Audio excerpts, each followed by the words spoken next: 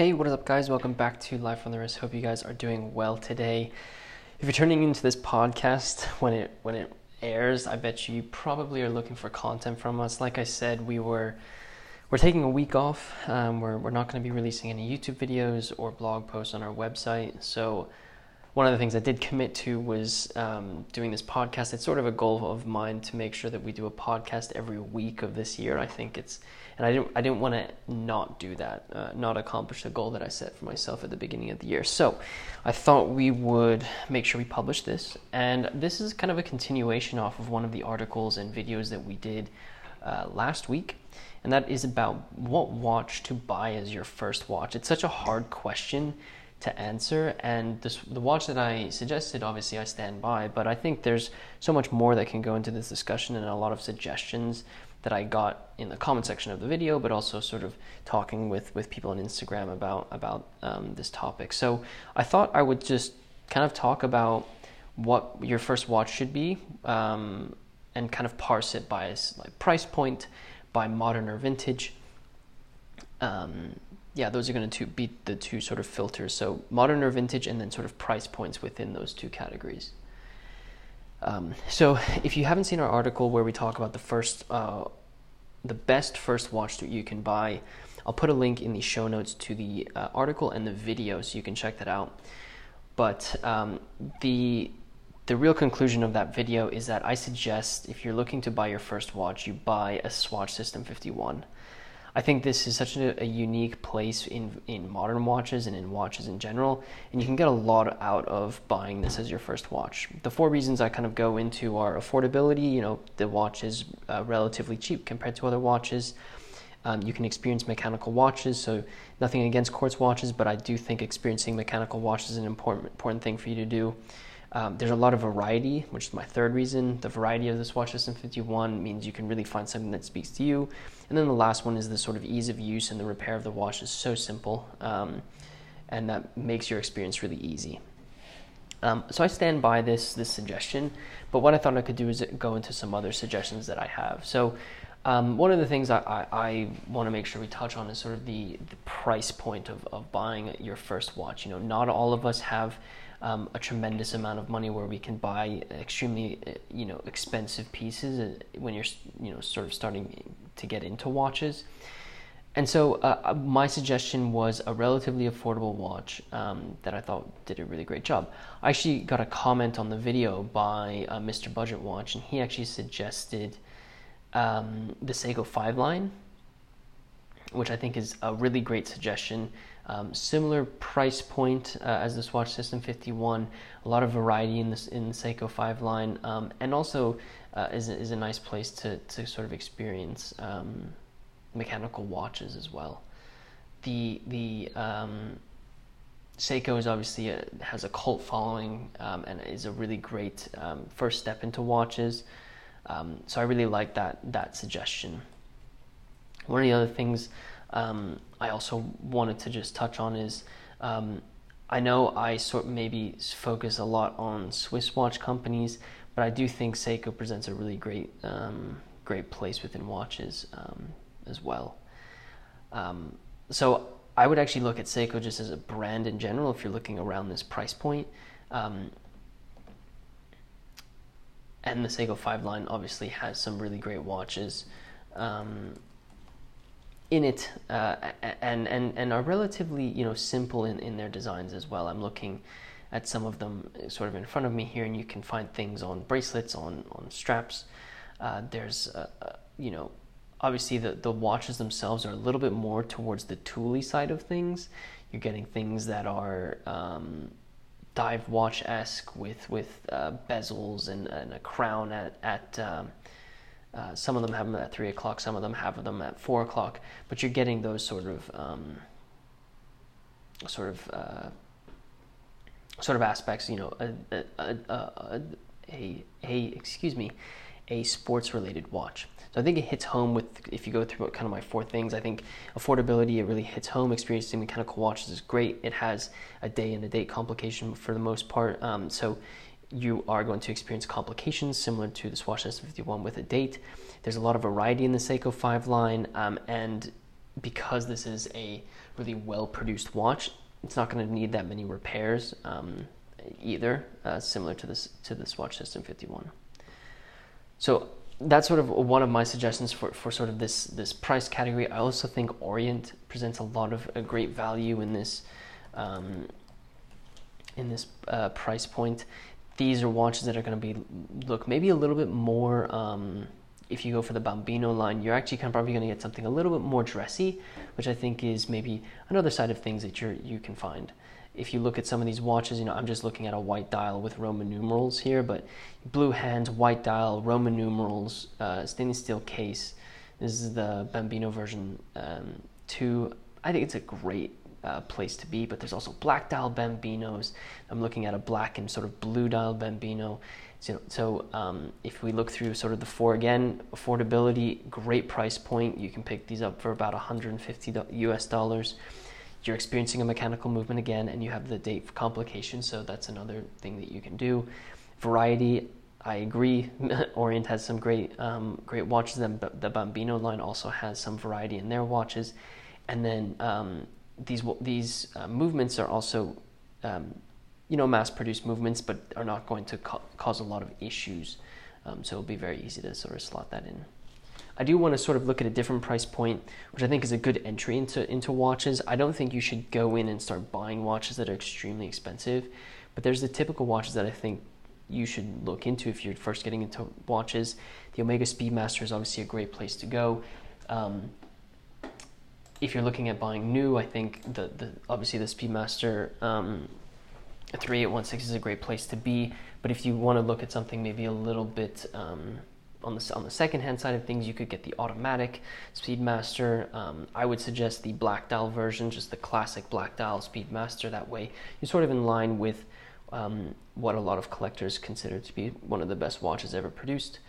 This is obviously going to be a little bit more expensive than a Swatch System 51 or an Orient Bambino.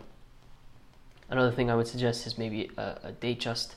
Datejust on the modern side of things are a little bit more expensive, but I think are a good price point to sort of enter into.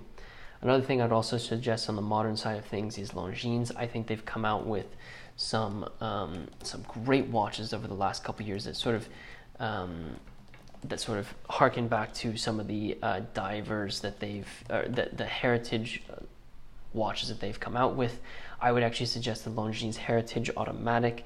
This is a dive watch, has a date complication. It is a little bit larger. I think it's 44 millimeters, but it harkens back to the original Legend diver that they created. It's 42 millimeters. Harkens back to the original divers that they produced, and it's just an absolutely beautiful piece. I think you also get a lot of great heritage with this company, and so if that is something that sort of floats your boat, I think that's a great place to be. But their heritage line has a ton of really great watches in it. They also have come out with a flagship automatic piece, which is a hat tip to the vintage Longines that they produced. They also have the 1945 automatic copper dial watch that they created as part of their heritage line, which was Ben Clymer had the vintage version of this, and the story goes that he actually Longines approached him and wanted to look at his watch because they wanted to create a modern watch for that. Great place to be as well. I actually think you shouldn't be spending, for your first watch, I don't think you should really be spending more than that. I think because it's your first watch, you don't want to spend too much money. You want to kind of suss out whether or not you like watches and experience something on your wrist before you start spending more money on watches. So I think this is a great place to sort of transition over to the vintage side of things, which I think is something that I'm very passionate about. And I have a couple suggestions. So if you're looking for something around the price of a new Swatch System 51, I think a great place to go, and it can sometimes be difficult to find, but Vintage Omega is a phenomenal place to go, especially their Genève line. You can sometimes find Omega Seamasters at this price point as well. But if you look at the four sort of points that I've spoken about, affordability, I think for $500 you can get a really great Vintage Omega. You're experiencing vintage mechanical movements. Obviously, they're going to take a little bit more TLC, but for the most part, are fairly easy to work with. There's a ton of variety with vintage Omega, which if you just search vintage Omega, you'll come up with so many different versions. Ease of use and repair use, I think, would be would sort of be correct. Repair can be touch and go. I think with any vintage watch, you're going to have to spend a little bit more time trying to figure out the whole repair side of things. So take that with a grain of salt. Another watch brand that I think is great for this section, for this sort of price point, is Vintage Longines. Again, variety is incredible. Affordability is better than the Omega Seamaster in my opinion, or Vintage Omega in general. I don't think it's sort of hit the mass market. This is a great vintage watch yet. So I think that's a great place to also be. Variety is insane. Just if you go to our website, you'll see the variety of vintage Longines as well. There's one more brand I wanted to talk about. It is difficult to find these, but I do think it's a great place to actually look, and that's Vintage Baum and Mercier. I think Baum & Mercier has some really great vintage watches. There's some really beautiful looking vintage chronographs from this company, but it's very difficult to find good condition ones of these, so be very careful when you're sort of approaching those. One of the watches that I have hailed as one of the best vintage watches you can possibly get is the Le Coultre or Jaeger LeCoultre JLC Memovox or wrist alarm.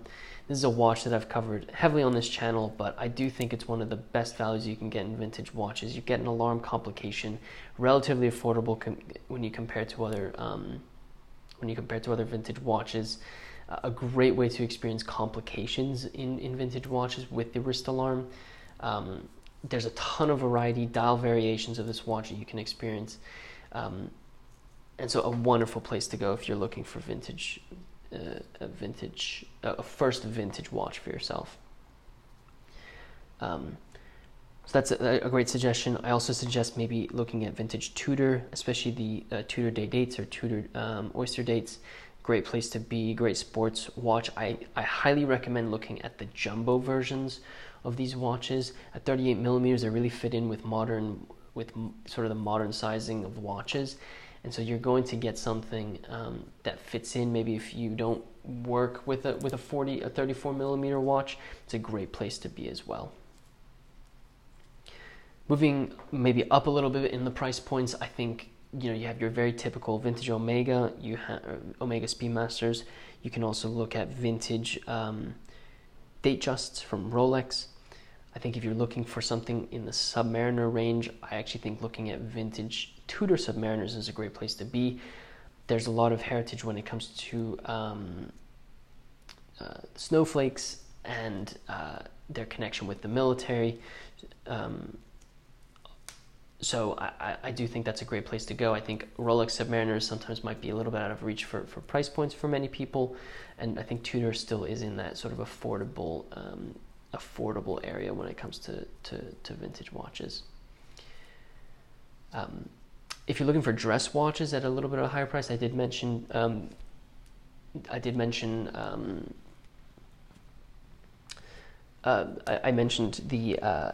Rolex Datejust. I also am going to recommend looking at vintage, and I know this sounds weird, Patek Philippe, Vacheron Constantin, and Audemars Piguet. I do think that time-only pieces from these companies are a little bit, more expensive, but you can find some vintage pieces that look really beautiful for under $10,000 US. It's a lot of money to spend on a watch, but I do think that there's a little bit of a sweet spot with time-only watches from the Holy Trinity brands. So I do suggest looking into that as well. Affordability, yes, that sort of kind of goes out when you move the price point up to something like a Vacheron or a Patek, but when you compare to other watches from these brands, I do think that's an opportunity for you there. Mechanical, you're experiencing mechanical movements, you're getting the best of the best when it comes to the movements that you're buying there. Variety can sort of wax and wane. I think these watches are obviously very in demand, and so a lot of people are holding on to them, but I think if you take your time and do some research and maybe search around a little bit, you'll find something that sort of hits home with you when it comes to the design of the watches. So I hope this sort of helped. I know I sort of listed watches, but I hope this helps sort of, this helps you work through whether or not, or helps you work through what type of watch you should look for if you're looking to buy your first vintage watch. If you have any other suggestions, please let us know. I'd love to connect potential buyers with suggestions that you're making. And I'd love to hear your thoughts on the picks that I have, so be sure to message us on our website or on our social medias. I'd love to hear your thoughts on them. If you are new to the podcast, be sure to follow us. We'd love to have you as part of the channel. We upload podcasts every single week, so you can be a part of that if you follow us. And if you're feeling generous and you wouldn't mind leaving us a review, that really would help us out. And with that said, guys, thank you so much for listening to this podcast, and until next time.